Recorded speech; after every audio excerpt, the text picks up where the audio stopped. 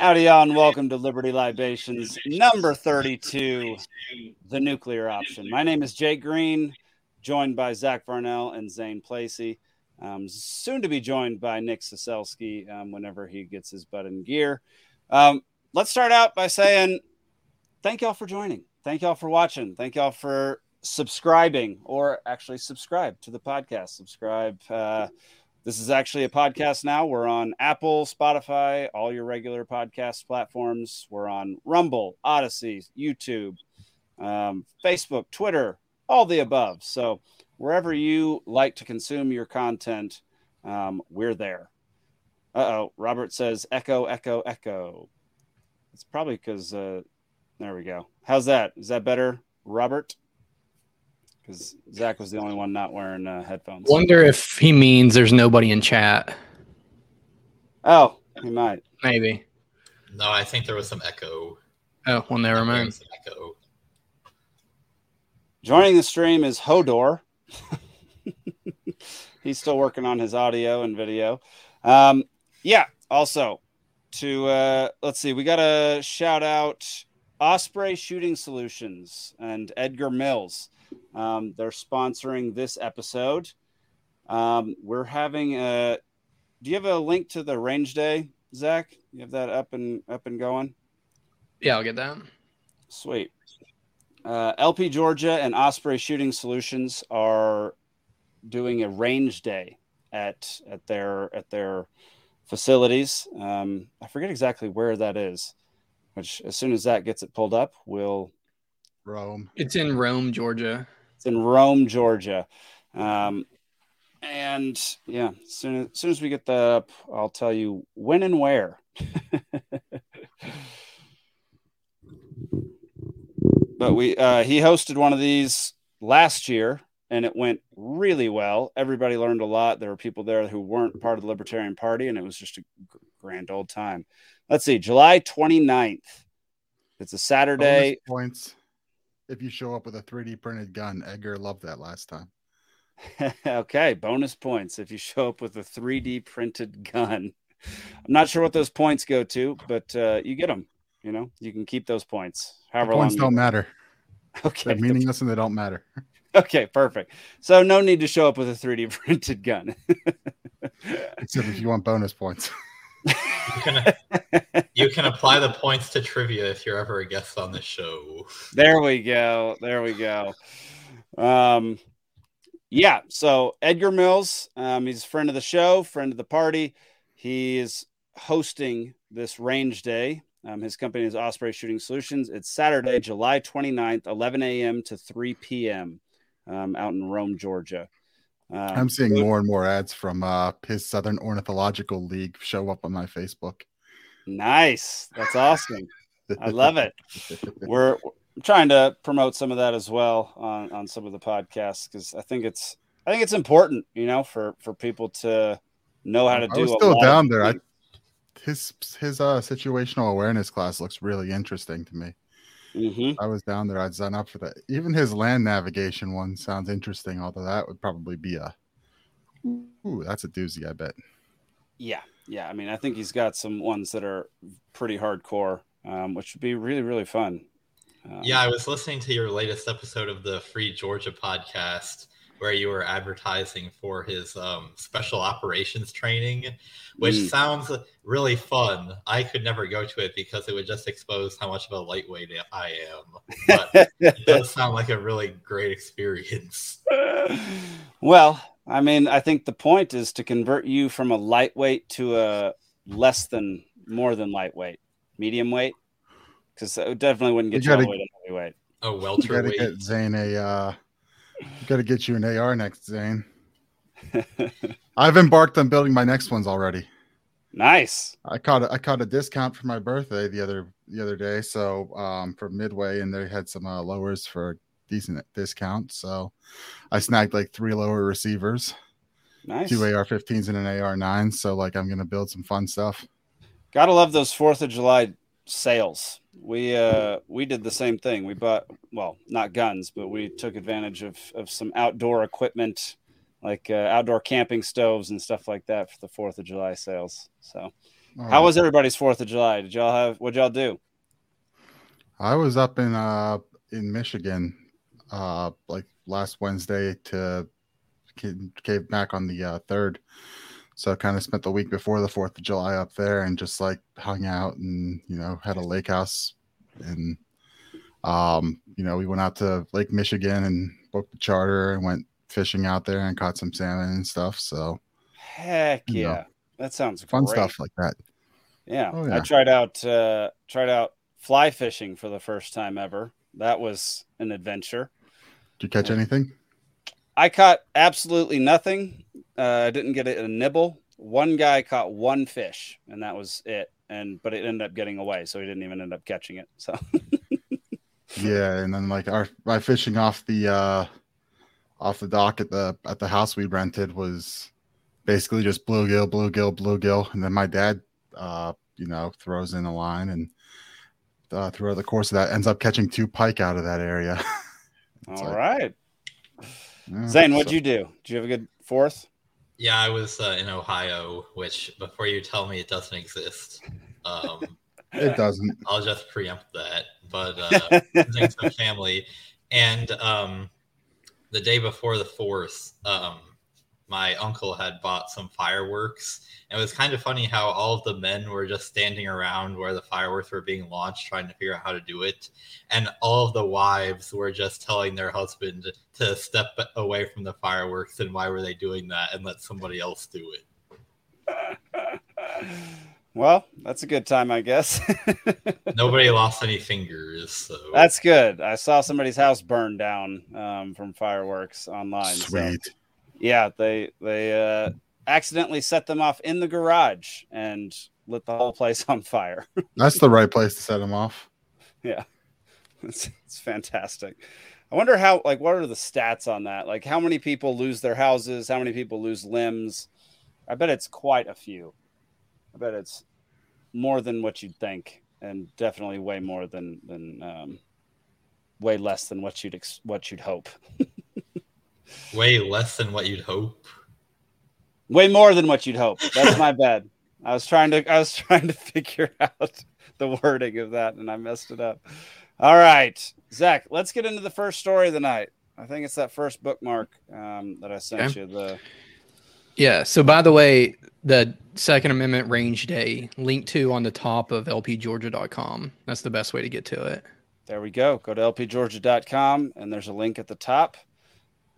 Here's our first story of the day.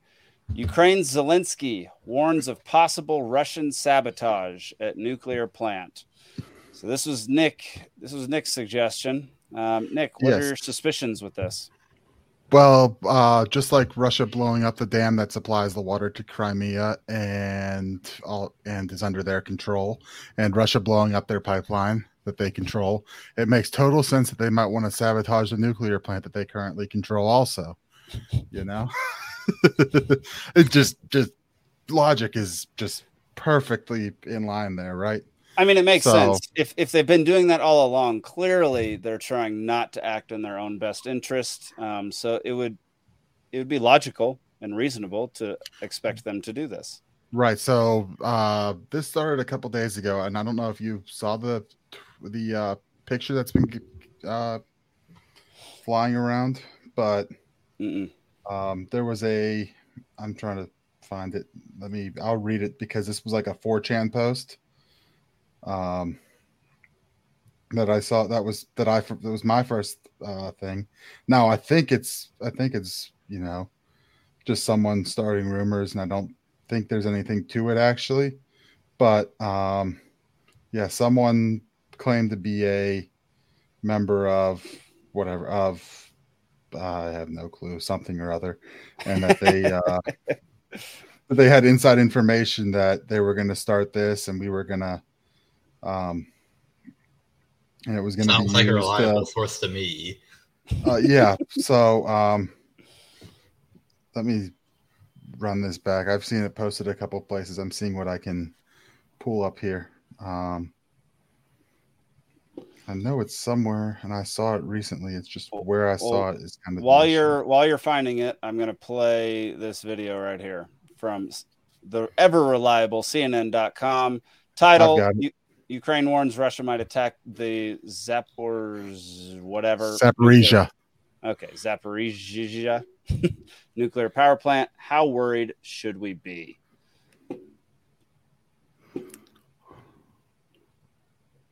Come on. Play internet. I want to put up pictures again of the Zaporizhzhia nuclear power plant.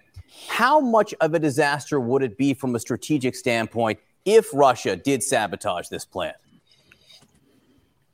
Well, thank you, John. Well, this would be a huge disaster operationally and strategically. I mean, it's some of the richest farmland in the world is within 50 to 100 miles of this facility, the largest nuclear power plant in Europe.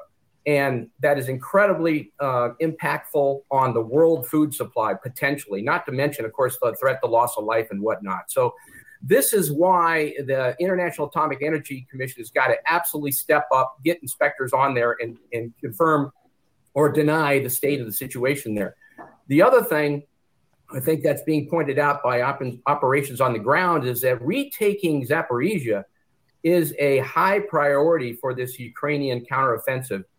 So they too need to step it up. Vladimir Putin is desperate. We saw what he did, his reaction to the recent Wagner Group defection. He's becoming increasingly vulnerable internally. And so there's no limit to what this desperate man might very well do. He's already taken out the dam that has a potential to impact some of those 6 reservoirs that Scott just pointed out and the facility, because this is Zaporizhzhia is a pressurized water reactor. Chernobyl was a graphite moderated reactor. What that means is they need water. They need water and cooling towers and containment facilities. And all those things are made out of concrete. And weapons of war can take down those concrete structures. So this is a grave threat, and we need to step it up with the International Atomic Energy Commission and operationally on the ground. Genius. Wow. Even mentioned the dam. I mean, he's what a towering intellect. He's just nailing it from every aspect. First of all, has any news anchor ever brought on an expert to ask them whether or not we should be worried about something? And the expert replies, "No, it's not really that big of a deal. Don't worry about it." No. But the other thing is that, like, they're trying to claim that Putin is both extremely desperate and like a force that could retake all of Europe and rebuild the Soviet Union. Like, he's both a bumbling idiot that's that can't handle internal rebellions against him, and we have to continue expanding NATO because he's so dangerous. Like, him bringing up the Wagner Group rebellion, that was a huge nothing burger. Like, that was like 24 people that ran off to Belarus after 2 days. Yeah, it was like a quick drive to whatever city it was. They drove there and then they were like, "Oh, all right, we're going back." Yeah, that was. Yeah, the media does try to make him out to be super desperate, like he's not winning the war, but then also that if he advanced just a little bit more, he's basically taking over all of Europe and remaking the USSR or some crap like that. Like, it makes no sense. It's logically inconsistent and it's not even feasible logically. So I saw this was posted on July 2nd. I saw it on July 3rd. It's a little out of date at this point, but it's a 4chan post, and it reads, "I am a lurker and we'll get straight to the point. This is not a happening," in capitals and quotes and exclamation points, "thread. This is 100% real. On July 4th or 5th, the United States will bomb the Zaporizhzhia power plant located near the city of Enerhodar in southern Ukraine. I don't care anymore, and I will be 100% honest with you guys. I am a Marine Corps infantry veteran who is now working for the United States government in electronic espionage and have been for the last 5 years. The Ukrainian government and the United States government are working together in order to bomb the Zaporizhzhia plant and blame the nuclear meltdown on Russia, thus giving us immediate authority to use tactical nuclear warheads on Moscow, Novosibirsk, Kazan, and Omsk. This will trigger the Russians to throw everything they have back at the U.S. Thunderstorms are likely in Enerhodar, Ukraine on the 4th. So that is the only reason it may be pushed to the 5th. You have 72 hours maximum to prepare for nuclear war. Hopefully 96 if the Russians are slow to respond. And we have all been told to stay home and prepare. We have been given $15,000 bonuses each to buy survival supplies and if necessary. And our offices in Yorkville, Virginia have been closed down permanently. So this is a defined, not a conspiracy theory. Please prepare, guys. I love you all, and I will happily reply to any questions you have. So that's the first thing that came to my attention on like the 3rd. And of course, I called bullshit on it because, it doesn't seem. It's the 6th now. A credible source. Yeah, right. It's so the 6th. He was at least wrong with happened. that, but right. It also made its ways around, but.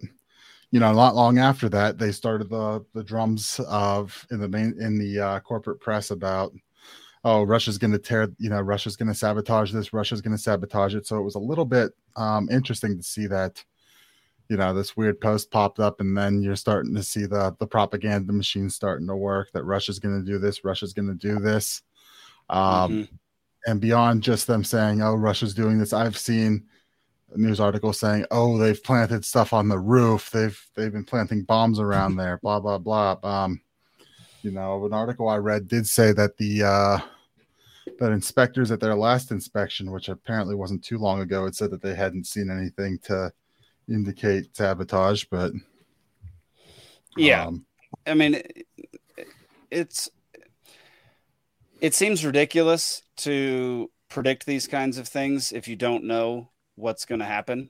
Why didn't they already bomb it? Why didn't they already do something with it? Why didn't they already sabotage it? What are they waiting for? What would be the advantage of waiting till you are in control of it to sabotage it? Why? Well, as a wise man once said, predictions are very difficult, especially about the future. That's a very wise man. Yeah, I don't know. It does seem very similar to the dam, very similar to the Nord Stream pipeline. I guess it's just a wait and see kind of thing because nothing has happened. So, there's really nothing to report the most unbelievable part was where they gave him $15,000. That would never happen. Yeah, that's a dead giveaway. That never happened. 15 grand? Come on. It's like, what was it? 600 during the pandemic. Yeah. Right. But government employees get extra money or something. I don't know. Did they? Biden said that 2,000 would go out the door immediately when he was elected. And then they're like, just kidding. It's 1,400 or something. Did government employees get more money than regular citizens during the lockdowns and stuff? Do we know that? Do we know if that's a thing? No, they didn't for that. But I'm saying if something were to happen, government employees would be getting, dipping into they'd be getting paid out quicker. Well, government employees, I don't know, but definitely some of the higher ups. I mean, definitely people in like the Senate and CIA and stuff like that. Yeah, but right. I don't think your local DMV worker is going to be getting more money. Right. I just wanted to bring that post to the attention because that was the first time I had heard anything about these speculations of a sabotage at the power plant, and then all of a sudden I saw that, which I was immediately was like, all right, this is kind of bullshit. Extraordinary claims require extraordinary evidence, right? But then I started seeing the propaganda machine spinning up, and I went, maybe there's something to this. Oh, maybe yeah. Someone's paying a little bit more attention than everyone else and calling it way ahead of time. And like, I know, someone who's going to be like, well, I know my timing's off, so I'm just going to, stir up shit now and say that, say something ridiculous. But in a couple months when it comes back around, then I can say, well, I was right. I was just early. 15K is a dozen eggs. Yeah, that's about right. As the resident optimist on the show, I feel like I need to point out that I don't see how it would benefit the U.S. regime to cause a nuclear war intentionally. Like, I could see how they're such idiots that they might lead us into one by accident. But if the claim is that they're trying to provoke us into one on purpose, I mean, in the event of nuclear war, their amount of power and standard of living goes down drastically. So I don't think that the assumption should be that that's what they want. Why they get the I agree bunkers with while you, you get the radiation? Yeah, Yeah, but would you rather live in a mansion or in a bunker? I mean, I agree with you're- Zane, but there's like Yeah. they think that they can win a limited tactic or like a tactical nuclear war. They don't think like, hey, we'll have to, engulf the world in flames, but that they can hit some spots and decapitate and it'll be over with. And I think The they're horribly hubris. wrong, The but hubris think of they that can is win one. ridiculous. Like the odds of you being able to take out all the places that can conceivably launch a nuclear weapon back at you are so slim. Like there's not a chance in hell. Like we would get Well, I think bombed to shreds. As well early as, like, on we half the talked world. about on the show the dead hand system, didn't we? What's the dead it's hand like- system? When like- somebody dies and it launches the nukes or whatever. Well, just if they can't contact Moscow, then Right. after so long, everything gets launched because they assume that everyone's dead there. Grumpy makes the best case for nuclear war. In the case of a nuclear war, I'm not going to pay taxes anymore. Well, I mean, that's funny, you got but a point. people will. People still will. The government needs it now more than ever. That's their reasoning. The government was obliterated. Our country was obliterated. We have to give the government money to fix the nuclearized country. You just got to stay home, stay safe. 2 weeks to flatten the radiation. That's exactly what it'll be. Yeah, I don't know, man. Like any entertainment in your brain of like entertaining some type of tactical nuclear war is idiotic, in my opinion, because it's just going to escalate. The whole thing with World War II is that we were the only ones that had it, so it couldn't escalate anymore.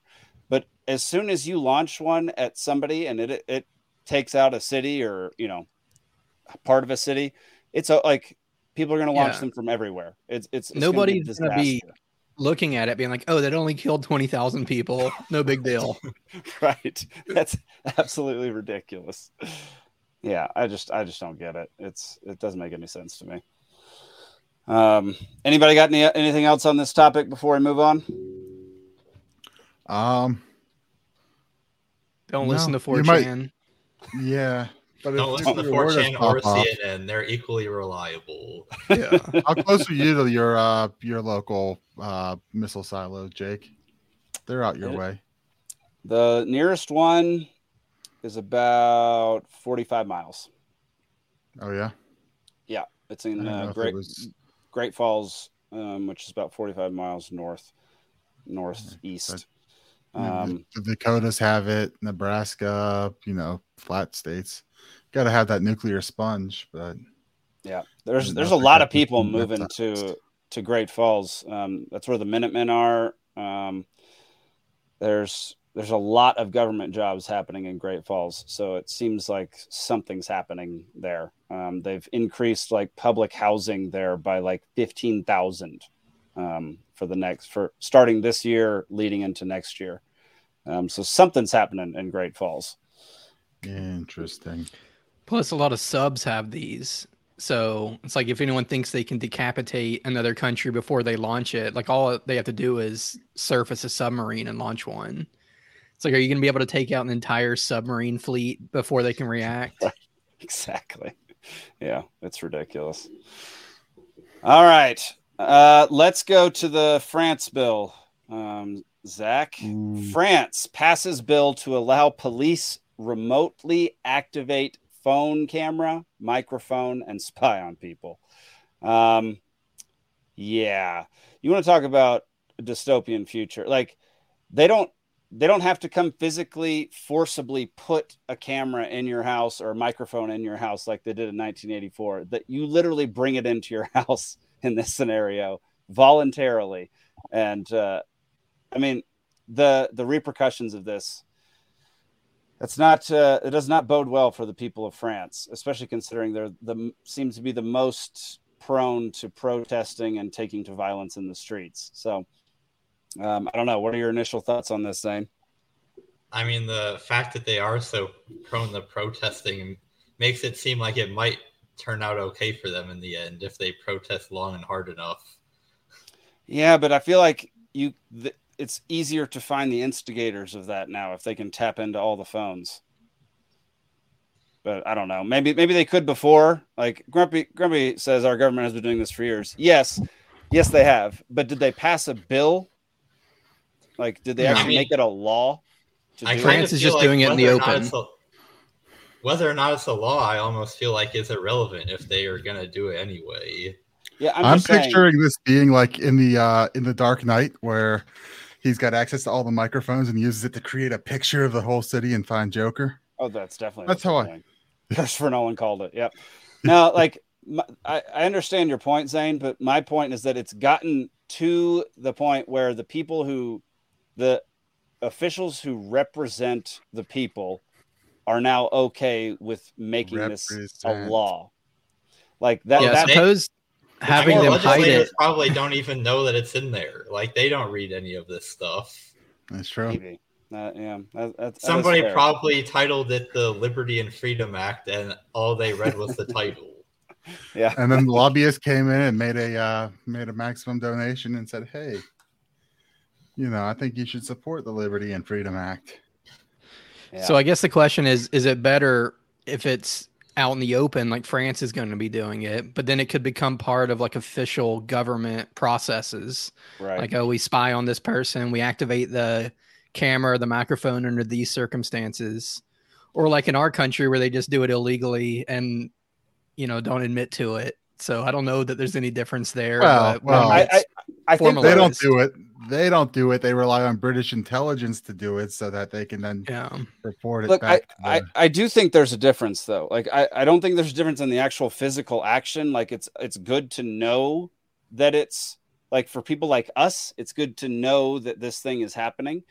But for people who aren't politically inclined or activists or whatever you want to call us, like who don't seek liberty and try to spread liberty and freedom, like they're just going to over time accept this, and it's going to lead to worse and worse things.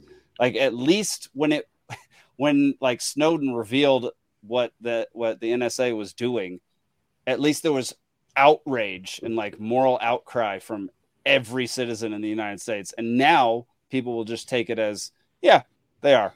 I have nothing to hide. That dumb argument. Yeah, it's like all that progress that Snowden helped achieve has been erased completely. Yeah. But, maybe not among libertarians. We're still there, but maybe always were. But like the left, who was outraged when Bush did all of this, is now rooting for it. And like, you're a crazy conspiracy theorist if you're not in favor of it. Yeah, it is. It is very depressing that that's kind of where we're at. Isn't it weird? Like, no matter what, it seems over the last 50 years, libertarians are always conspiracy theorists and nut jobs. But we've gotten like everything right. I just don't understand how it continues to be that way. Is it just because the left and the right are that powerful that they can just completely like screw with the perception of libertarians?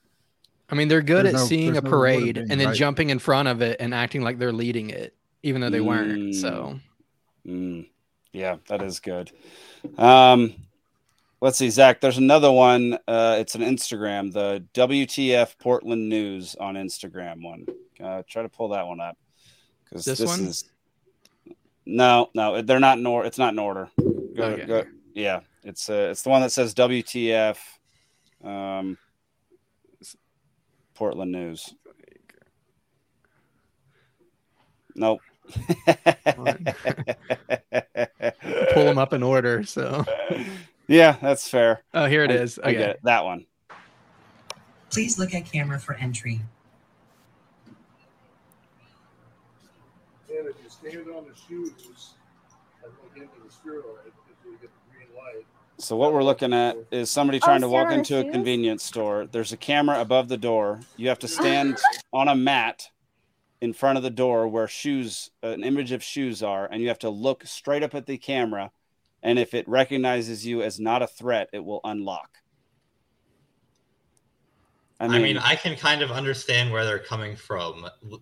Since they're in a jurisdiction that's not prosecuting shoplifting at all. That's a fair point. I mean, there are definitely two sides to this. It is a private business. Portland is a hellhole. Yeah.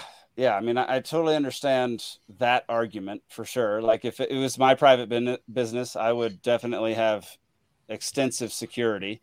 Right. I'd be checking IDs to make sure no one from Ohio got in. But if Ohio doesn't exist, then no one from Ohio can get in. Next. Exactly. So they'd be lying to me if they said they were from Ohio. Oof. Yeah, you got an airtight argument. Yeah, I don't know. Something about this was really creepy to me. I don't like where's that database? What is that database?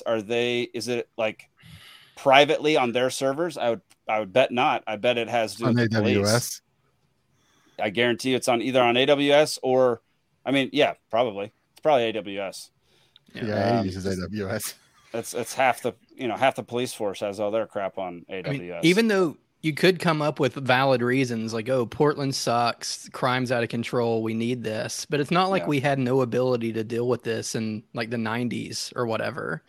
Can we just go back to, I don't know, if somebody steals, they get in trouble, or you can kick them out, you can beat them up, whatever you need to do.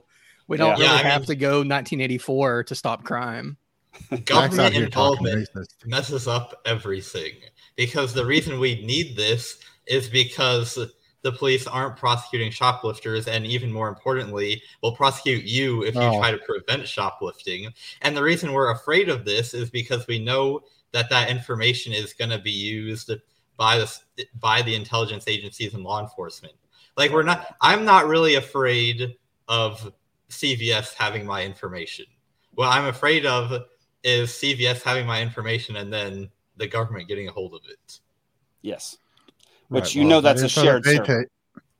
Well, it's not even that, right? I mean, the information they get goes into a database by the agencies that compile all the information, which is then purchasable by anyone. I mean, that kind of data you can probably go buy anywhere, like legitimately. And so, the government just buys some of this data from private companies. I mean, it's, your tax money buying up info on you.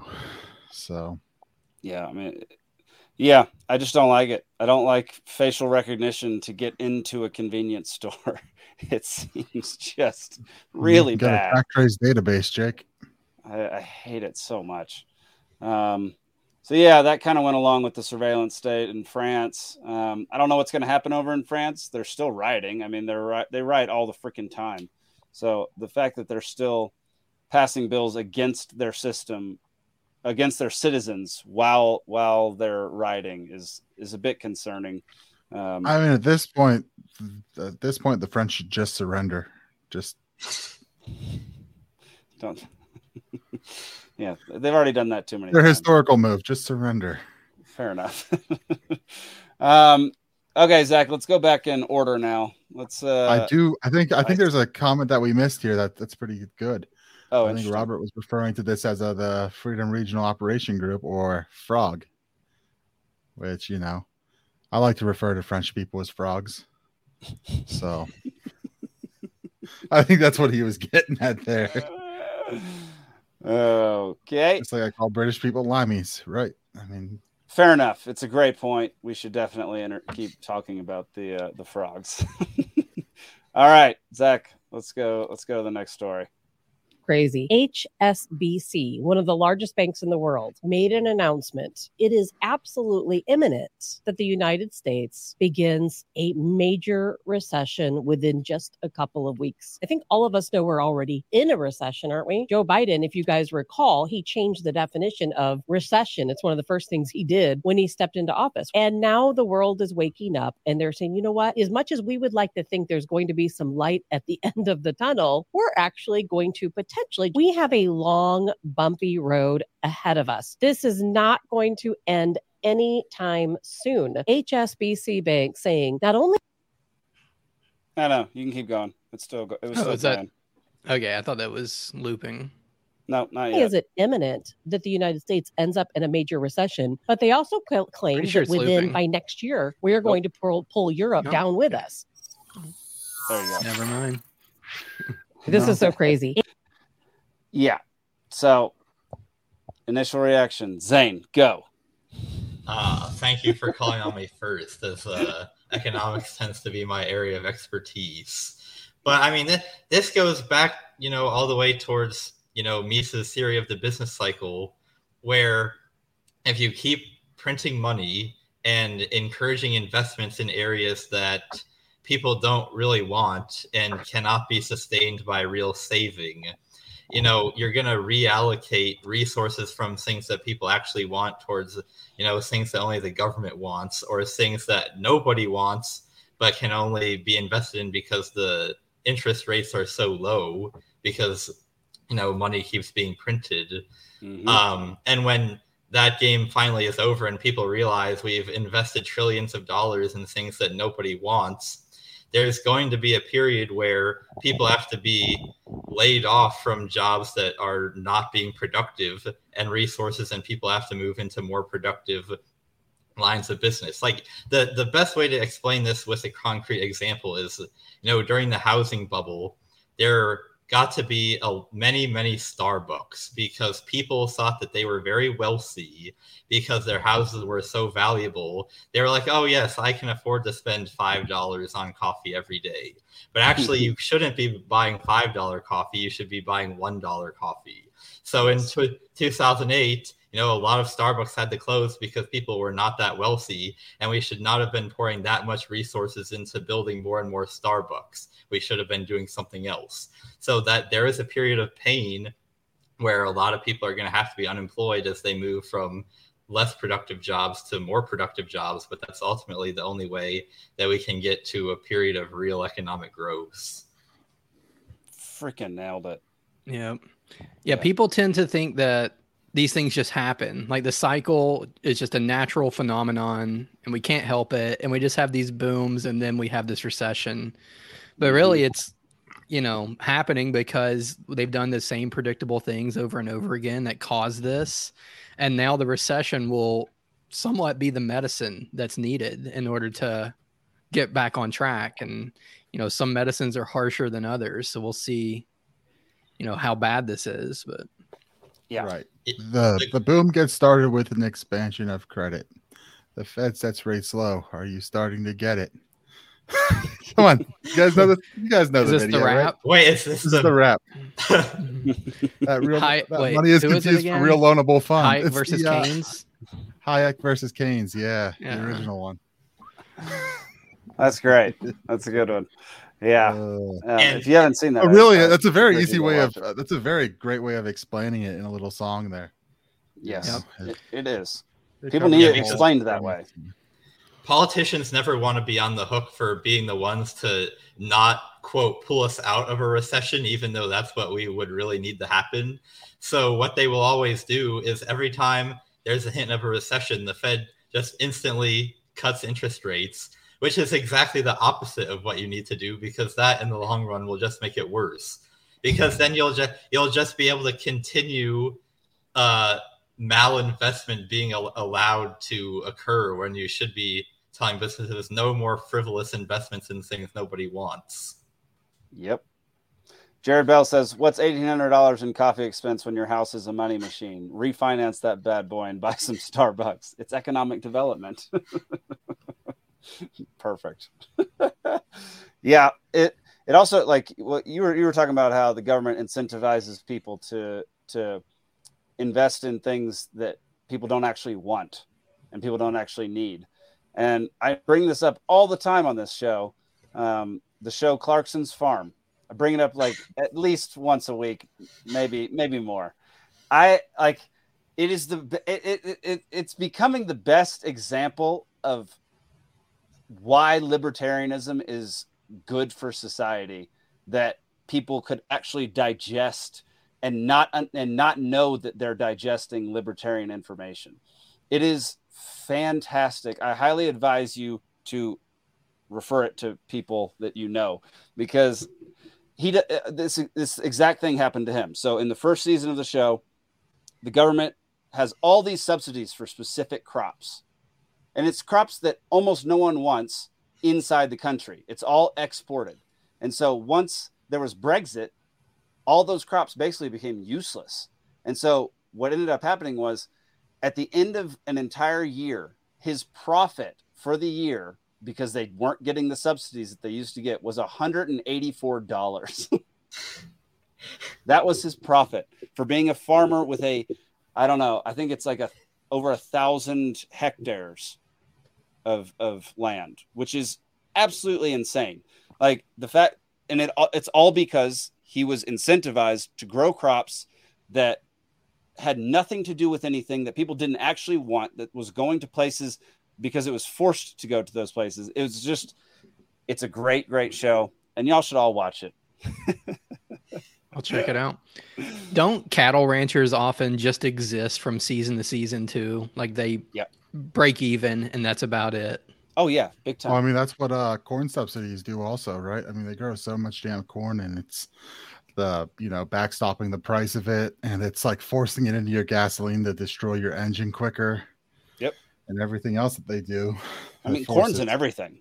Like Right. corn is in everything because it's so easy to grow. It's plentiful here in the U.S. And how many dadgum acres of cornfields do we have in the U.S.? There's several states that are millions. cornfields. Yeah.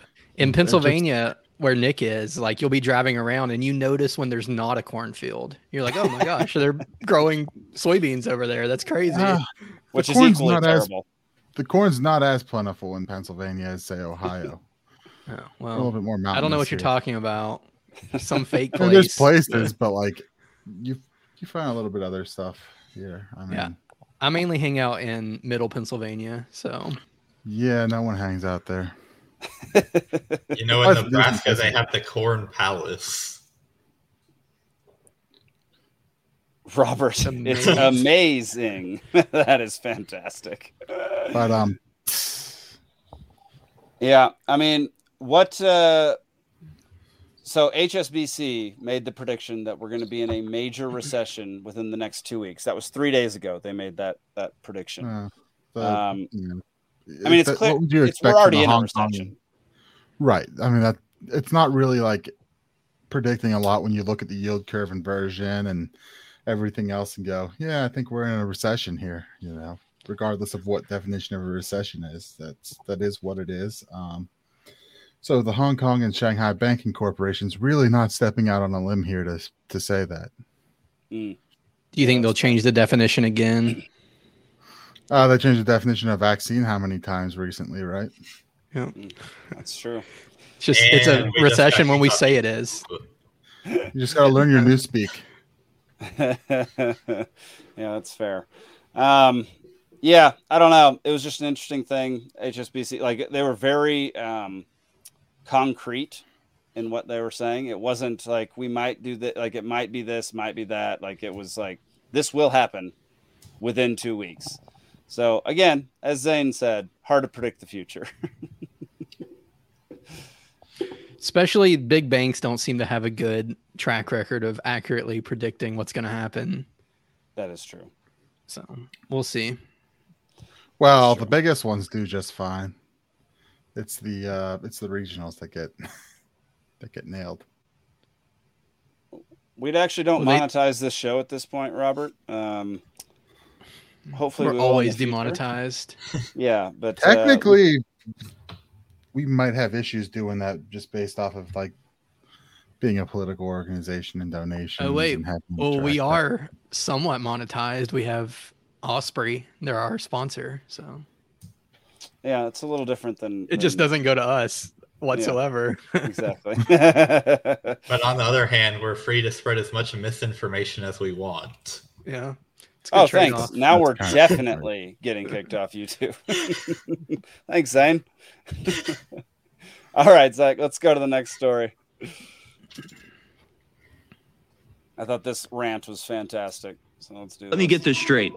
The FBI was withholding from congressional oversight a document showing that during the Obama administration, Biden accepted a $10 million bribe through his son Hunter to force the firing of a Ukrainian prosecutor that was investigating corruption, an event that Donald Trump looked into, sparking the first impeachment and forcing the arming of Ukraine, in turn setting the stage for the current war against Russia. Evidence of the bribe was also in Hunter Biden's laptop, which the FBI also had, but that they swore was Russian disinformation and infiltrated social media to censor during the 2020 campaign, all while the FBI investigates Trump for having classified documents, despite the FBI admittedly letting Hillary Clinton off for a similar charge in 2016 when they were simultaneously launching the Russiagate investigation into Donald Trump using falsified evidence provided by the Clinton campaign. Do I have that all straight?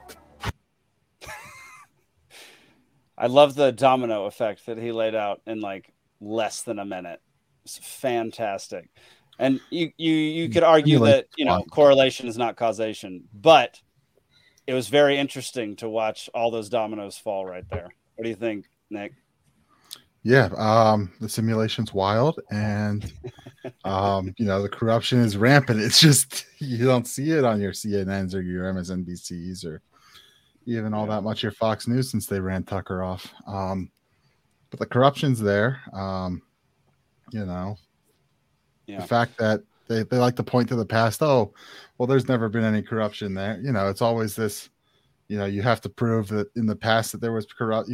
Oh, there was no corrupt. We never had any corruption in the past. We just stick our heads in the sand and ignore it. It was Ukraine that had the corruption, that we had to go in and fix the corruption for them, right? That's kind of how. Right. Yeah, we firing the prosecutor, which is hilarious because that video is so well known of Biden going, of making that whole like, and I told him you've got 48 hours to fire that prosecutor, Jack. Blah blah blah blah blah, and then all of a sudden he was, and then.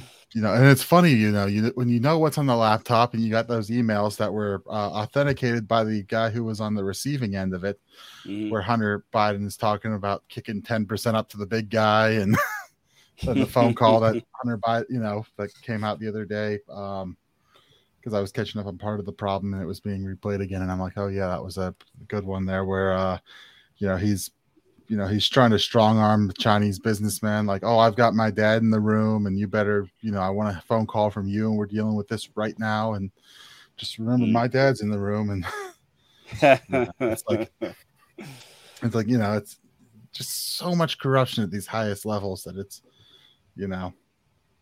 Yeah, it's hard to keep it all straight. And it's hard to not think you're crazy at times because of how much crap is going on behind the scenes. Right, because then you're constantly gaslit by the corporate press telling you, oh no, everything's perfect. Joe Biden is just the epitome of democracy. Everyone loved Joe Biden. Highest vote getter in the history of the presidential election. And speaking of Joe Biden, let's pull that video up, Zach. I think whatever's next. Yeah, whatever's next.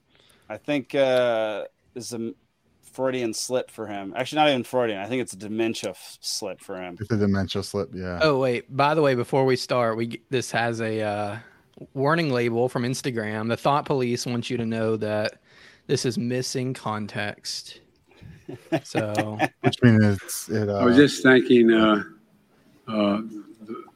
Anyway, I started off without you, and I sold a lot of state secrets and a lot of very important things that we shared. I mean, what context makes that better? Tell me the context where that makes sense and that makes it okay. Like, what is Instagram talking about? Like, if you went back and watched the 10 minutes before that, there would be no context that you could provide that would make that statement okay. I feel like the banner. What if he was saying that he wasn't? What if he was saying that he's never done something like saying that he sold state secrets and? Okay, but that context isn't there. Can you get that from his? Anyway, I started without you. Like what? Dude has lost his dadgum mind. Like, he hasn't had it in a while, but yeah. He's sitting there with another head of state, and he has no idea what's going on, saying he sold government secrets. Like, what the heck? And there's actual evidence that he sold government secrets. Like, how I don't understand how the corporate press can not play something like that. I just don't get it. Like, how can they not connect the dots and put it up on the screen? Because Project Mockingbird never ended. It's exhausting, man. Oh, Robert says he was playing GTA 5. Which that would be the only context that they could, if they flipped the camera around and there was a screen with him playing Grand Theft Auto 5, then that would make sense. But that would be the only context. It was a video game. It's just unbelievable. That guy is in charge of our military. Well, luckily he's like basically just a puppet, and it's Jake Sullivan running the country. Jake Sullivan. Okay. Yeah, a guy with no military experience. Just some nerd from college. What do you think those? I mean, the guy next to him in that video just smiled and like was clearly trying not to laugh. Yeah. Like, how do you? What is Modi thinking? Like, what is he sitting there? How does he not say something? How does he not say, like, do you need an ambulance? Like, do you need to go to the hospital? Like, he's probably thinking, oh, this is why we're joining BRICS. Right? Is this an aneurysm? Like, what is happening? I don't. The Emperor Has No Clothes is a real thing, and it's absolutely bizarre. And I don't understand. I just don't understand it. Like, Don't how can believe anybody? your lion-eyes. Biden is just fine. How can anybody support this guy anymore? How can anybody with a straight face say that he's a good president, stronger than ever, mentally fit, can run again for president? Because he's not even going to debate anybody because he's our pick. Like, come on, what is happening? It doesn't seem like the common person is saying that, though. They're just saying nothing. Like when I was, paying attention to social media during the Trump years, it was like every single day. Like, what is the drama today? What is this outrage? What are we freaking out about? What are we protesting? And then basically the moment that Biden was elected, then it's gone. People are back to talking about brunch, their hike or whatever. Yeah, the Trump years were great because of just the ridiculous, crazy social media shit that went on. Like some of the stuff he said was just hilarious. Yeah. Like right after the election of 2020 when he lost, the New York Times published like basically a database of his tweets of like the best one. Well, I'm going to call them the best ones, but it was like tweets of him attacking people. You could sort by who he was attacking. And were they Timeline Earth yet, or was it still the Friends Against Government podcast? But I can't remember where they were. They were one of the two shows, and they went through and they started reading. They were reading off the best ofs, and it was hilarious. Like this thing was absolutely insane. The stuff that was said, and you're like, that was. You're like, I don't remember that, but God, you found it was hilarious, and it was like, I think I miss those days because it was that so may have funny. been the best part of Trump is that he made people pay attention to politics because of how polarizing he was. Like, I don't know if there's going to be another president for a long time that is like that, where people actually are forced to pay attention, whether they're like digging into their side or not. Like, people paid attention to politics for 4 years and wouldn't stop talking about it. I mean, they wouldn't stop talking about it so much that, in the same way that some people get long COVID, some people have long Trump derangement syndrome, where we're 3 years out from him leaving office and people are still talking about Trump more than they're talking about Biden. Yes, they are. Yeah. I mean, if Trump just went away they're like CNN is even starting to cover Trump again. Like it's because he's their moneymaker. Like their ratings were in the tank before he became president. Then, they had a big jump back, and then he lost, and they went right in the tank, and they fired the guy who they hired to run it again. And CNN's a mess, and it's hilarious. But all they have to do the media gave him like billions of dollars worth of free media. Yeah. When he was running for president. And it's like, us lowly libertarians, we beg for it basically. And it's like some of us has given up on even trying to get legacy media because they're more interested in hate promoting Trump or whoever else to the tune of billions of dollars and even acknowledging that we exist. How can we get them to hate us so much that they invite us on their programs? That's a good question. I don't know. We have to have a candidate as polarizing as Trump, I guess, because I don't know. I mean, as big as Trump, I think that's what. Sadly, John McAfee is dead, but he's not as big as Trump. People don't in the mainstream don't care about him. Like, he's had 2 documentaries on Netflix. How many documentaries on Netflix has Trump had? Well, if that's the measure of people, then there are some pretty moronic people that have been on Netflix. Like, right, John McAfee has started one cybersecurity company. How many has Trump started? But I've started one too. So okay, so it's not as impressive. John McAfee. Looks like you need to move to Belize and murder your neighbor. Now we're getting somewhere. I think even if Trump decided, like, was actually a libertarian and we had him on our ticket, would you think they would actually cover him? Do you think they would ignore him completely because he's running on the libertarian ticket, or do you think he would get just as much consideration? That's if he was an actual libertarian, if he was a threat to the system, I think they would try to black hole him. But if he's a joke, like he kind of is already, then they'd probably just give him attention still, because at the end of the day, it seemed like everything that they wanted was still safe under him. We were still at war for the entire time. Right. You know, even the things he protested about, he eventually folded. So I think if he was a true libertarian, they'd act like he didn't exist, like they did Ron Paul. So I guess then the question is, since he definitely could never be a true libertarian, would you ever consider electing him as our candidate for president? No. Not after 2020. If he's folded on too much, and like if he was still just the biggest middle finger to the system, and but allowing Fauci just to run the country for a year and everything else, it's just, there's too much there that it's like, you know, he still defends Operation Warp Speed and the clock shot and everything else. I mean, he's like in his like full DeSantis thing, he started coming off like a leftist now, like swinging against DeSantis. It's true. I just think he has very little like right to the left, and it's just the wrong tactic, and he's lost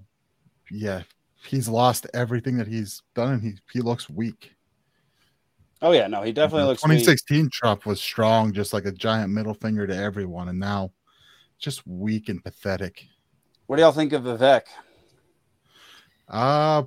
He comes off like a grifter to me. He kind of does. I mean, he's a businessman. I believe him like Trump with his anti-woke stuff. I feel like everything else, he's just taking the position that he feels like the Trump base is at. Yeah, like what's his bravest stance right now? Like I saw he did come out for Defend the Guard, and I'll say that's brave. So maybe that's my answer. But other than that, like being anti-woke is pretty safe right now. If you're on, accepted by the conservatives and that's where you make your money, then that's helpful. That's not going to hurt you at all. But if you come out against, proxy war in Ukraine or something, and maybe he has, that might be his bravest stance. I don't know. So he has. He came to Pork Fest on the last day, so I saw him speak a couple times. Did you get in the pavilion to see him? Or? Yeah, he was in the pavilion, and then he went to one of the subsidiary tents and spoke again. And so he did make it very clear that he was going to end the war in Ukraine, which is pretty important. He said that he was going to free Ross Ulbricht and pardon Assange and Snowden and all those guys. So that struck me as, I often tend to assume people are sincere even when they're not. I like him well enough, but I think that that's also why he would never win, because he's taking positions like he stood up there and said that he was going to dissolve like 90% of the federal agencies, and I kind of believe that if he were elected that he would attempt to do that, but that's exactly why he's never going to be elected. Right. So he's just kind of there saying this stuff, and I think that it's better that he's there saying it than it would be if he's not there saying it. I did during one of his talks ask him a pretty wonkish question about monetary policy, which he did not have a satisfactory answer to. But I'll let it slide. What do you got? Also, Nick? I want to point out the biggest flaw here is that he's one of those people. He's from Ohio. And that's just fair enough. Very. That's a very difficult thing to overcome, being from Ohio. What's super interesting, in my opinion, is that like a ton of those issues that you just listed off, Zane, RFK Jr. has said the exact same thing. Like he'll end the war in Ukraine. He walked it back, or he said he was going to look. He said he was going to look into it. I think he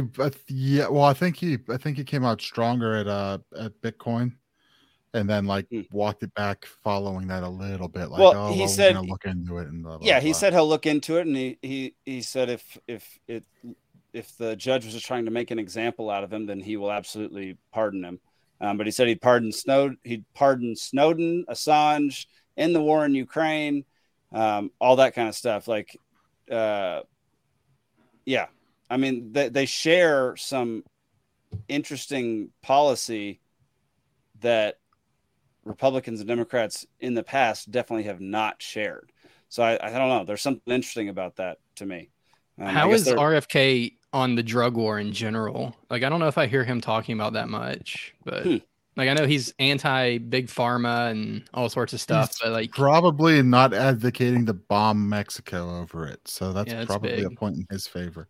Yeah, that's definitely a point. That's definitely one of Vivek's worst qualities, is that he has some very strange conceptions about how we're going to deal with the drug problem. Yeah, that's his big downfall, I think, in my opinion. Just the fact that he wants to escalate the drug war is just insane. Like, what are you talking about? Is right though, that these are politicians we're dealing with. Like I said, I feel like with Vivek, it's good night, Grumpy. I believe him. I believe him on the anti-woke stuff. I mean, he's wrote a book. He started a company on that. I believe that that's an issue he's serious on. I think everything else he's taking his cues from where he thinks the Trump base is. Well, Vivek, and maybe mixing in a little bit of liberty, a little bit that pays lip service to us. Has he? He hasn't run for anything before, right? He's never been a politician. He's been a pharmaceutical businessman, and his latest 2020 was reminding people to wear their masks. Oh, that's not great. 2022. I don't feel like you can really square the bomb Mexico with cut 90% of government, because in the midst of a gigantic sweeping drug war is not when government gets shrunk. Right. This is what several questioners attempted to point out to him during the town hall that he had. Right. Look at the militarization of the police force that has happened since the drug war began. I mean, they didn't have these tanks and these, combat vehicles, and they weren't wearing plates all day every day, and that's it is interesting. It's weird. So if you listen to him talk and go on his website, he actually does have surprisingly detailed plans for how exactly he would go about getting rid of all these agencies without congressional approval, which is part of why I think that he is not just completely pandering. The other thing is, if you were really just trying to pander to the Trump base, is going after bureaucracy with these really detailed plans really what you would tell them, or would you just kind of rage against the deep state in general and not have any substance there? I mean, the things that he's bad on are obviously he's hawkish on China, which is a big reason why he wants to escalate the drug war, because he thinks China's behind it. But the other thing is, he said on several occasions that he used to be a libertarian, but then he started to think more about things like virtue, which really does not make sense to me, because and kind of signals that he never really considered the issues of libertarianism very deeply. Because you have to remember, it does not claim to be a complete philosophy of how to live your life. It is a very specific, set of principles about how people should relate to each other in voluntary means. It does not tell you like whether or not you should do or not do certain things. So like I also think that virtue is very important, but that has no bearing on me being a libertarian.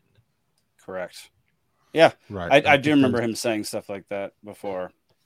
I've forgotten about that. There's definitely some there's been some confusion going back, for a while, people trying to tie stuff in, this the thick libertarianism that's been sitting out there for a while that people have been promoting as this or that, and just forgetting that, private property non-aggression is kind of what we are and what it is and where we start from and kind of where it ends, right?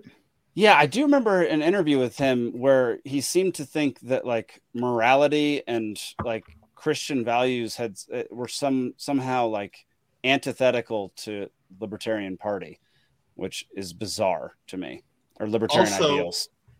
The weird thing about him, because he's brought up like, the importance of the U.S. being founded on Christian morals and how we have to acknowledge that there's a God. This is on his website, and I completely agree with him on that statement, except that he's a Hindu, which I have no issue with him running and being a Hindu. But why are you promoting Christian values when you're a Hindu? That strikes me as the most inauthentic. There's the grifting. That's some grifting, right? Like I said, he has a grifter quality to him. That is pretty grifty, for sure. So you got to think, if he was really in it to be a grifter, you'd just say he's a Christian. Like, I've thought the same with Tulsi. I'm like, if she really just wanted political power, she would just say she's a Christian. It would be so much easier for her. Right. Yeah, it would.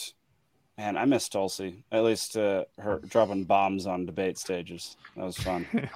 Well, at least the one time when she basically ran Kamala Harris out of the race. Yeah, but she made her VP, so it didn't really matter. Yeah, I know. And eventually president, because we know Sleepy Joe's not lasting.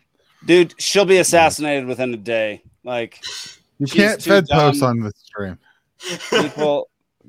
People don't like her. Even her own people don't like her. By her own people, I mean Democrats. That's her own staff. Yeah, her own staff hates her. No one likes her. How is she even? Her husband likes her? No, of course not. Look at her. Have you heard her laugh? How could you live with that? Maybe terrible. it'll be her Coke that was in the White House, and we won't have to deal with her. No, we all know that was Hunter's. I don't know how. Well, I was reading today that it came from a more secure area, so maybe Hunter is going places he shouldn't, or maybe it was somebody who has a clearance of some sort. He can get wherever he wants to go, I bet. Probably. That is the obvious answer. So, yeah. It's the argument was, he was at Camp David when it was found, but I'm assuming he was probably at the White House. It's probably sat there for a couple days. Mm-hmm. I don't know. Who's leaving their cocaine around the White House is the biggest question. Like, that's. Yeah, I mean, there's video of him possibly snorting on camera a line of cocaine from his hand. It kind of looked like he passed right behind Jill as he was doing it, and he just like a little key bump started doing that. It was interesting. So I don't know. I feel like it would also have to be somebody who's just not worried about the price of a bag of Coke. Like, whatever. I guess I'll get more. Guys, Robert makes a great point. The importance of time is that time is important, and we need to acknowledge time as important. Yeah. He's straight from Kamala Harris's mouth. Yeah. Time is a line also. I mean, to be fair, it's like she's the best insurance that you're going to stay president, because no one wants her. Like, no one wants her to be president. No one wants her to have anything to do with the presidency. And so it was like there couldn't be a better person that he nominated as his vice president. Yeah. Like, for in that regard, because otherwise they would have had to have kicked him out by now. Like, if it was Hillary, he'd have been dead 5 minutes into it. Like, yes. 100%. Yes, without a doubt. He would have, admitted that he had Alzheimer's or dementia and had to step down, and Hillary was going to take over. Absolutely. It was anybody but Kamala. Or they would have admitted that, you know, the real Biden is dead and that the body doubles, you know, aren't eligible to serve as president. Have you guys ever seen people who look like you? Like you've been out in public and just be like, whoa, that's my same model. Not once. Never. It happens to me every now and then. Not once, but I did have a friend text me yesterday. I think it was yesterday, asking if I had just called into a radio show. And I'm like, no, I'm still sitting at work. I'm guessing there's fewer like 6'5" people walking around. There's plenty of like 5'9" like me. Just oh, there's a guy I work with that like from the back. I kind of think of you, Zach, whenever I see him because he's got the long hair like you do. Yeah, I'm like that kind of could have been a girl at work too. I've been mistaken for a chick from behind. Whatever. I'm not offended. I just want to ask if they thought I was pretty. Like, all right, Zach, let's pull up the next story. It's a very short one. We can pull it up. Investigation reveals 7,000 tons of U.S. and UN provided food aid to Ethiopia, siphoned by government and military. Aid was diverted from people in need and sold. This is from Real News, no bullshit. Again, if y'all don't follow Real News, no bullshit, you should. They do some fantastic things. They just went over to Ukraine on their own dime. They're a small independent organization. Interviewed Russians, interviewed Ukrainians, interviewed soldiers, interviewed all sorts of different people and made a little documentary on it. Super interesting stuff. They try to be as unbiased as possible. And so far, I've not found I don't know that I found a single like actual mistaken like fact in one of their reports. So this one's interesting just because we provide aid to every single country on earth in some way, shape, or form. How many times? I mean, this is 7,000 tons. 7,000 tons. How many pounds is that? That's 7,000 times 2,000. 14 million. 14 million. 14 million pounds of food was siphoned by the government and the military and sold. That should have gone to people in need in Ethiopia, which why we're feeding people in Ethiopia, you know, through the government is beyond me. But the fact that it was siphoned is not. Well, look who that food bag's from. Cargill needs their money. USA, that's a CIA cutout. You know, what's really interesting is it says origin Ukraine. Right, because that's they part of grow a lot of that, right? They growing anything right now? Maybe. I mean, they still got to eat. Can they? Well, grow Cargill anything? will be whenever Ukraine has to pay back their war debts. You know, Cargill will come right in and take up all that breadbasket of Europe land. I know very little about this, but find it really interesting. The whole what's going on in Ethiopia with the Tigrayans and the Eritreans, and there's basically a war going on there too, and the U.S. is choosing sides. It's not immediately obvious that it's the right side, but I don't know. It might be one of those where there's no good guys. There is no right side because we shouldn't be picking a side, period. But yeah, I mean, there are wars in places that we're involved in that no one has any idea about. Like I was unaware that Ethiopia has an issue right now. Yeah. And this is like, what's just signaling me throwing up a flag is it's saying the Tigrayan-led investigation. That's one of the ethnic groups that is battling other ethnic groups in Ethiopia. And if I'm remembering correctly, they might even be a minority ethnic group who's just now in charge. And like 10 years ago, it was completely the opposite, where the other ethnic group ruled over this one. Which happens and all one the of them time. And then I think with the help of some Western aid, that's now flipped and still just as violent. But I don't know. This would be really hard, but I feel like I would want to find somebody we could talk to about this sometime. Maybe have them on the show because it's super interesting. And we have a decent amount of Ethiopians in Atlanta and then Georgia. So I would love that. Yeah. If we know anybody who knows a lot about this, what's happening over in Ethiopia and Eritrea, I would love to have somebody on to talk about that. Cause I know very little as well. but I did know stuff was happening, and the United States was trying to pick sides, as we do, likely picking both sides in some way, shape, or form. I don't know, Zane. Do you have anything to add to this? I mean, I kind of feel bad for not getting more worked up, just because I kind of assume that this happens every time we send foreign aid anywhere. Yeah. Like, in 2010, when we sent all this aid, warehouses of aid to Haiti after the earthquake, I mean, it was pretty much all either, got stolen or went bad before it got distributed anywhere. People need to be very careful when they donate to these huge charities that you need to look into whether or not your aid is actually going towards something that's effective, or if it's all going to be consumed by overhead administrative expenses or aid that goes to a warehouse and never gets delivered. Like, I give a lot of money to DonorSee.org, DonorSee.org, which they've been on the Tom Woods show a couple times. But essentially, what you do on that platform is that there are a bunch of these very small, philanthropic organizations that are actually present in the community and have relationships with the people that they're helping. So, like, you can go on there and give like $25 to help an individual person that you see a picture of and get video updates from, help them buy a bicycle or like buy a chicken to start a business. And so you can actually see the results of that, and the overhead costs are a lot lower than like the Red Cross or some of these other massive organizations that, whether or not they're intending to have these huge bureaucracies and very little of your money is actually helping people. Yeah, I got a second DonorSee. It's great. It was founded by a libertarian who has since passed on. Unfortunately, it was Gret Glyer.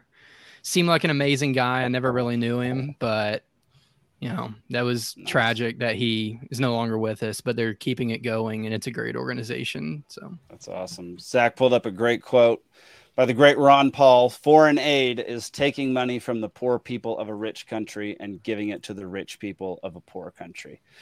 Yep. I mean, that article that we pulled up on Instagram was exactly that.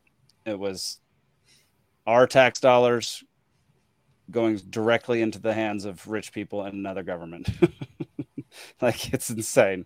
And yeah, Zane, I completely agree with you. It's much better to give to an organization that is embedded in the community or part of the community and has been for a while, because they actually know what's going on. They're more efficient. They know where the dollars and the aid should go. The massive organizations have so much overhead that it's going to be impossible for your dollars to make as much of a difference as you want them to if you give to those. So, yeah, 100%. Yeah, you got to give to the smaller ones that are embedded in the communities that you're trying to support. If you give it all, there are theories out there that charity helps 0 people and 0% of the time, and is ultimately a negative. Yeah, I'm going to say that's not true. Hey, yeah, I would say not true, but perpetual charity doesn't help, right? There was a documentary, I think it was called Poor Inc. or something, that broke down like the fact that what was it, Tom Shoes, that would give a pair of shoes away for every pair you bought, and so that they were just dumping these shoes into Africa, so the local shoemaker couldn't get his business started because he can't compete with free shoes coming from the West, right? So that was a whole thing. Was you come in, you basically keep paying people to continue being poor and not building an economy, because hey, here's your bare minimum to survive. Good luck trying to compete with that. And so maybe not all the time, but when it becomes like the NGOs getting involved and USAID, all the stuff like that, that's probably not good ever. Maybe very severe, like very acute situations, a flood, even a drought maybe, but you can't rely on that for a year after year after year after year after year. Like, Ethiopia was an issue 20 years ago, and apparently it's an issue again. So I've heard the story of Tom's Shoes driving the local shoemakers out of business and how this is, example of charity backfiring. And I actually think that argument invokes some bad economics, because whenever we try to provide arguments in favor of free trade, we will do the, come up with the example of, imagine, if China just sends us free stuff, that is better for us because we're getting free stuff. And so, exports being what you have to pay to get imports, which is what you want. And so in this shoes example, we're giving them free shoes, which means that the shoemaker should do something else because they're getting free shoes. And on the whole, this is going to make the society richer because we're giving them stuff. Right. In a very limited developing economy, though, there's not, say, a factory to go, there might not be another factory. There might not be, that person was filling a role in the economy and got priced out by, I don't know if you want to call it. I get what you're saying. I'm just saying maybe in developing economies, letting market forces take, local market forces take precedence over charitable dumping is a different situation. Yeah, I mean, I was just going to bring up dumping. Like, people are very concerned about, China sending us all this cheap steel and the domestic producers can't compete. And we should make them not sell us steel so cheaply. And, no, we want cheap steel because that means we're getting, more steel. And if they then decide that they're going to raise the prices, then we can start making our own steel. And if a private, business thinks that foreign steel prices are going to go up very soon, they can build a factory and have it in reserve so that it's ready to go once foreign steel prices go up. I don't think that you can. There's still market forces in that, right? Well, charity being a voluntary activity is part of the market, and I don't think that you can, dunk on people for being against dunking and other forms of free trade, and then use the same logic that you just exploded to say that certain types of charity are objectionable. Fair enough. That's a good point. I don't hate it. Speaking of where our tax dollars go, here's another one. Sorry if that was too intense of a debate. No, that was a great debate. I love it. All right. Brought up another Instagram thing, because that's where I've been getting a lot of my stuff today. 1960s, they predicted oil gone in 10 years. 1970s, they predicted another ice age in 10 years. 1980s, acid rain will destroy all crops in 10 years. 1990s, the ozone layer will be gone in 10 years. 2000, ice caps will be gone in 10 years. None of it happened, but it all resulted in more taxes. This brings up, I think, the story somewhat that I've been mentioning, where that I mentioned earlier, where the news has been reporting that yesterday was the hottest day on record for the world. Now, what they don't tell you is on record goes back to 1979. So, it's the hottest day since 1979. Right. Is what it's really saying, right? Not this hottest day the world's ever seen, like they've been publishing it. And, and of course, oh, look, it's the hottest day the world's ever seen today. So that means global warming is affecting us. And I saw a news article speculating we're going to see more of hottest days ever in the future. If you do that in reverse, though, you get chastised. If you're like, this is the coldest day ever, what's up with that? They're like, well, you're an idiot. That's what's up with it. Yeah. So what you end up having is it comes down to trend, right? So when was the next previous one? If it's not, year after year after year, if you're not seeing that increase, or decade after decade, you're not seeing some increase over the 4 decades they've actually been tracking this. What can you really tell from it? It's an anomaly. It's an outlier. I don't know. It's statistics are a bitch, and sometimes you fall a couple sigma further out, right? I mean, that's just the fact. So it really means absolutely nothing that it was the hottest day on record since 1979, but they're playing it because everything's a climate catastrophe, and you've got to have 15-minute cities and live in your pod and eat your bugs and everything that goes along with that, right? Everything. The goofiest thing about the way that they measure historical temperature is so often in the climate change literature, you'll see a graph that sometimes gets referred to as the hockey stick. So you have It's really famous by Al Gore in an Inconvenient Truth. Yeah, so the idea being that for centuries and millennia before the middle of the 20th century, you have this very flat, consistent low temperature, and then suddenly, in the 1970s, it starts going way up. But what they don't tell you is that they changed the way that they measure temperature in the middle of the graph, because as Nick has said, they don't have really detailed records going back that far. Right. So they estimate the historical temperature by looking at like trees and ice caps and stuff like that. Yeah, and they take ice core samples and they look at the carbon dioxide trapped in there, and then they correlate and say, well, it's this temperature now with carbon dioxide, so what would the temperature be with that carbon dioxide? Yeah, so they switch to our more modern record keeping when it becomes available, and that shows a big increase. But ice caps and trees and the ways that they were measuring the historical temperature is not nearly as sensitive to temperature fluctuations as our techniques today. So if you continue to try to measure today's temperature using the historical techniques, you would not really see any increase at all. So it's really not comparable measurements.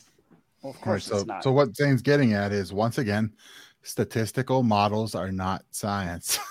They're not reality. They are models. You can't, we keep proving over and over that when you simplify it down to a couple of variables, you can't take your answer and go, hey, look at how right I am about my I'm predicting this, and every little thing I see is going to, validate my prediction, because, we saw it COVID, we see it all the time.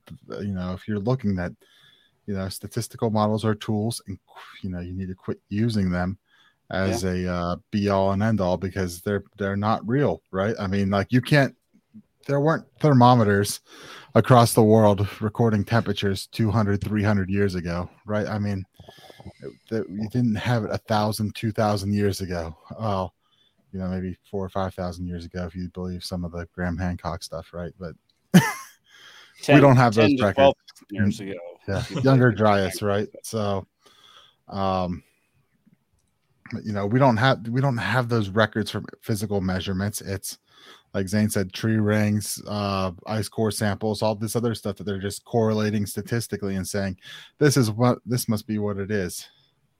Yeah. The other thing about climate change models is, as you said, they rely on a lot of assumptions, and almost all of the models are making the same assumptions about, how climate systems work, but we don't actually know if they're true, because you don't want to be the only study that makes one assumption about climate that says that actually we're not in for such a catastrophe, because then you'll lose all your government funding.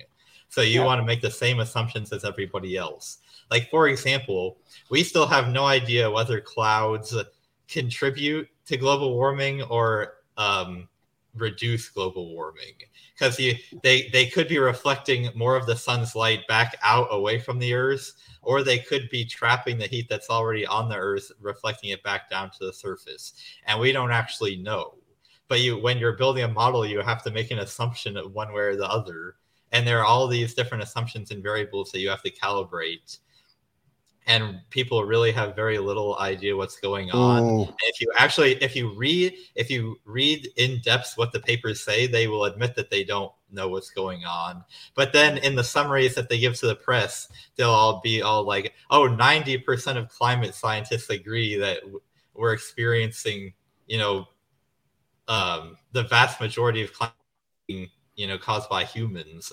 And that's just not borne out by what the papers actually say. We're definitely getting this episode kicked off. Like, we're getting a strike for sure. Oh well, let's just go all the way. I posted some links in the internal chat. Let's pull those up because this reminds me of a story that I saw and I forgot about until we started talking about this.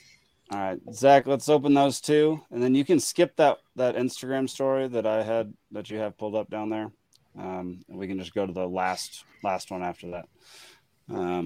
But let's go over these two.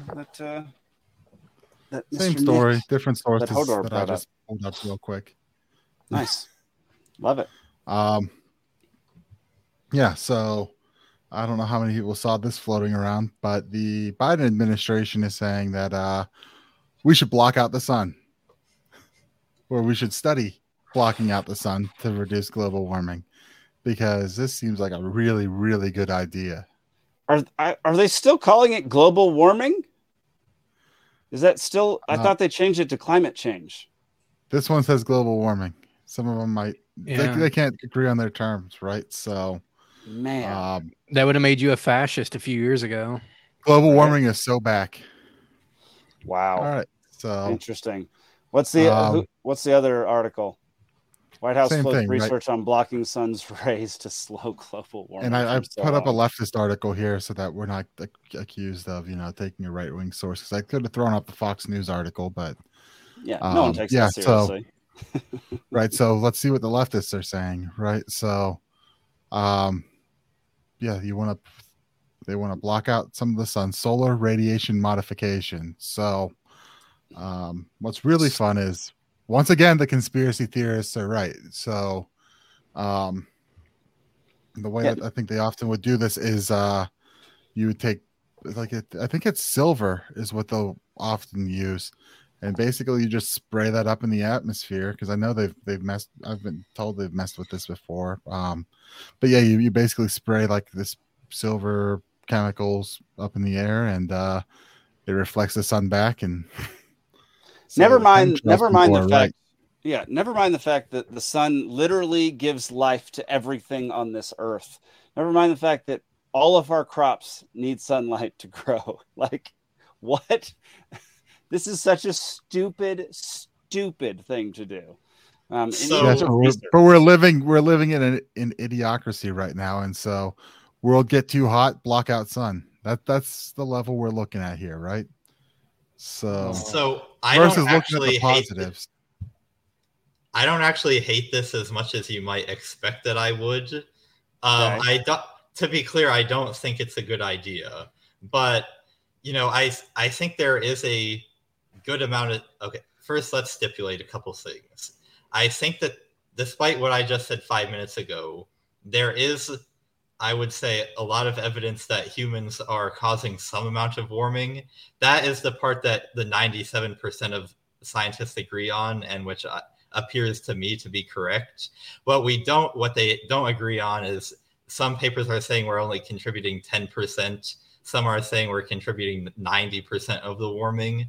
So if we stipulate that humans are causing X amount of warming, and it would be better if we weren't doing that, and it would also be good if we did not have to radically decrease the amount of energy that humans consume, because energy consumption is what allows us to live is what allows people to be rich and not have to spend 12 hours a day toiling in a field.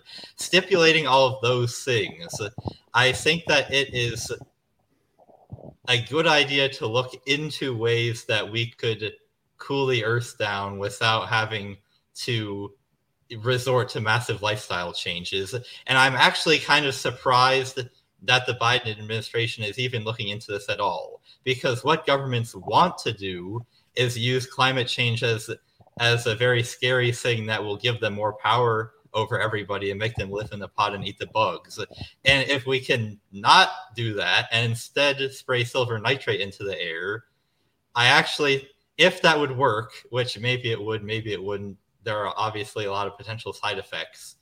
But, if they do look into that and decide, yep, this is actually okay, then that actually is a lot less interference into our personal lives than would be the alternative. But so begging the question on this. That's my qualified defense of geoengineering. But I think you're begging the question that by automatically assuming, yeah, maybe we should look into it because warming is bad. Is warming And bad? also that their solution would work perfectly. I mean, I don't think Zane's arguing all of this, and I get you. But right, yeah. But I also want to make the point because let's just go for the strike here, right? Let's just go for the ban at this point. Who says warming is bad? I mean, who says it? It's happened over millennia. Right. Temperatures go up, temperatures come down. I'll say it. I don't want to be hotter. Well, you push a little, but then things move a little bit further north. So now land that isn't used for agriculture because it's, shorter growing seasons, less ideal, now opens that up to growth for crops. And you still have the tropics that you can grow stuff. There's balances to things, and just assuming, that any amount of human cause of warming is bad is just ignoring half of the question. Yeah. Right. So I think there are legitimate concerns about, unlimited warming causing sea level rise and worse hurricanes. Not saying if the sea level rises, what's the worst that happens? Okay, again, it's about trade-offs. I'm just reminding everybody I'm just asking, that there if the sea level rises, what's the worst that there are happens? reasons warming would be good and there are reasons warming would be bad. I think and then there are also things that would be bad about certain responses to global warming. Like if your solution is we can have 0 inches of sea level rise, therefore everybody has to cut their energy consumption by 90%. That is bad because that will plunge us into a dark age. And I would rather Miami be flooded than the rest of the world be plunged into a dark age. But we can't, it's about considering the trade-offs. And obviously the market considers trade-offs better than any government does. But, since we're, not that I think that I can get us unkicked off YouTube, but Well, what's silly is it seems like people like Zane actually take it all seriously, and like he knows the science, he's read it, and he has his conclusions. But the government, it's like they don't care what it says. The conclusion is give us more money. Right. We should be giving Zane that money. Do you see that meme at one point? I would have to dig it up, but it's a cartoon of caveman standing on top of a frozen mountain saying, it's getting a little warm. The other one says, quick, let's tax ourselves. That's good. That's good. All right, Zach, let's pull up the very last one link I sent you. This is a comedy bit. We'll end on this one, but it might inspire some conversation before we end. Because I found it pretty funny. Not that one, but the next one. I found the meme. Yeah. Look, everything is melting. It's obvious this is our fault. Quick, let's tax the F out of ourselves. That's good. That's pretty good. All right, let's listen to this comedy bit from I don't know who this is. Breathing up and it still sucks. Isn't that crazy? Like, they turn the stock market off every night and they turn it back on every morning. And they're like, we're in a bubble. It's going to burst. It's bound to happen any day now. It's like, then leave it off.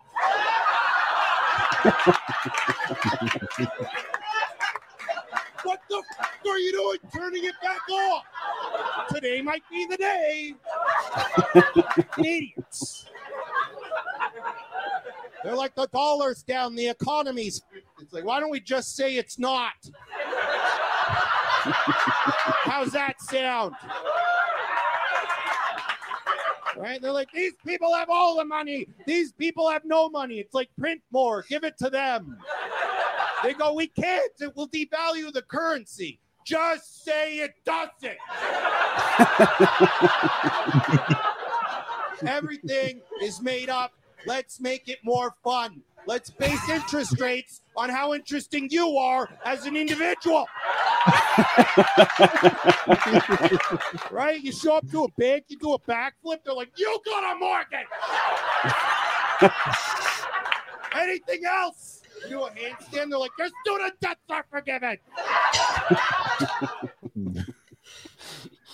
I thought that was a pretty great bit. I mean, obviously, poor economic rules in there, but pretty hilarious. He seems to understand modern monetary theory pretty well. At least he's not pretending to dress it up in very nice sounding theory. At least he's just coming right out and saying it. Yeah. I thought that bit was fantastic. You turn off the stock market every night. Why are you turning it back on? Thought that was freaking hilarious. Yeah. Anything to get from that comedy bit, or do y'all want to call it a night? Or do we have anything else to talk about? Robert's asking where the trivia is. There's no trivia tonight, Robert. Don't ask questions that you don't want the answers to. Okay. Just go on ChatGPT right now and ask it to write it for you. I would, but my wife is in town, and I'm not. I don't want to spend a ton of time on things while she's here for only a week. Well, she hasn't been living up there all summer? No, she's in Atlanta. Oh. This is her first time coming out here.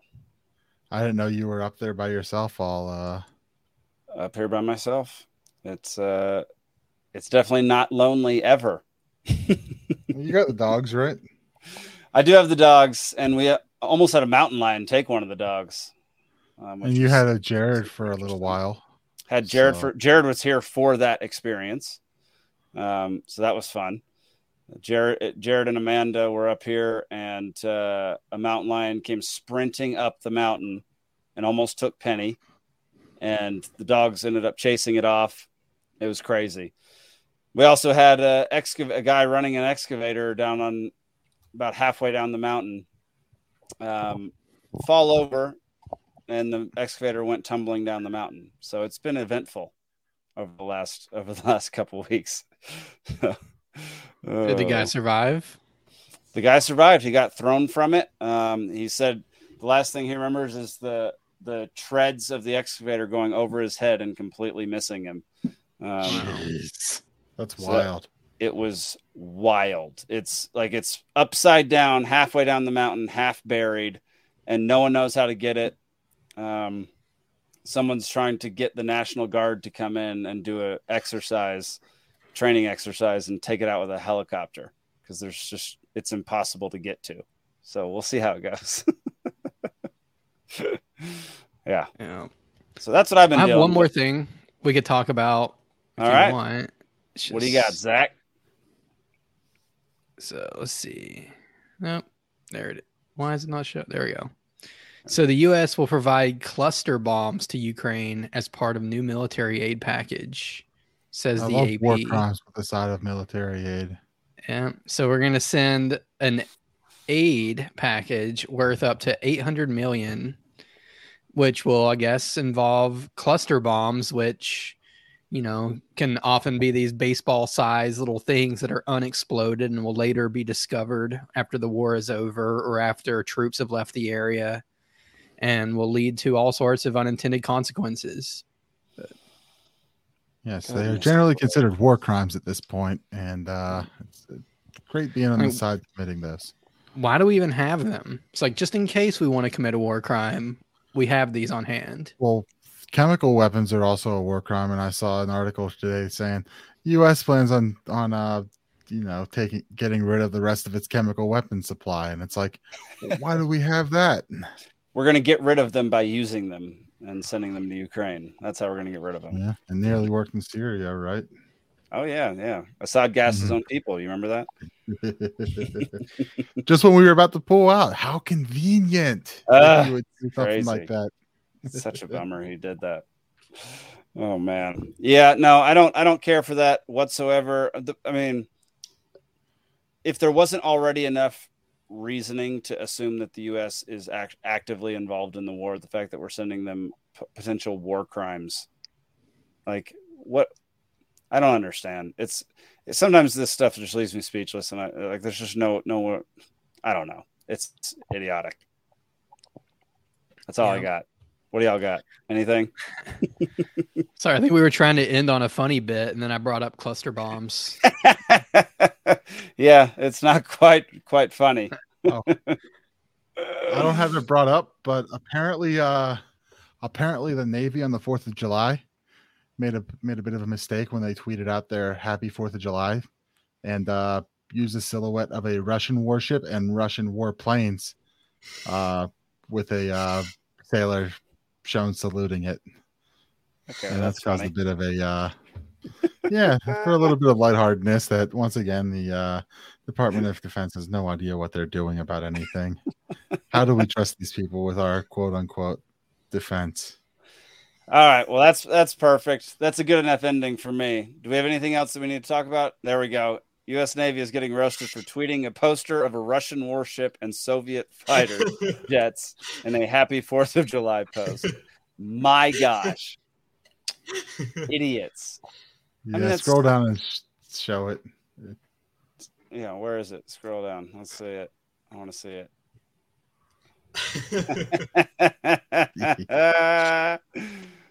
What were they thinking? They weren't, like most other things that the DoD does. That is ridiculous. Goodness gracious. All right. Well, that's all I've got for this week, y'all. Let's if you found any of this interesting, if you're still watching, bravo to you. Because we've hit a bunch of topics tonight. Make sure you like the video, subscribe to all of our channels.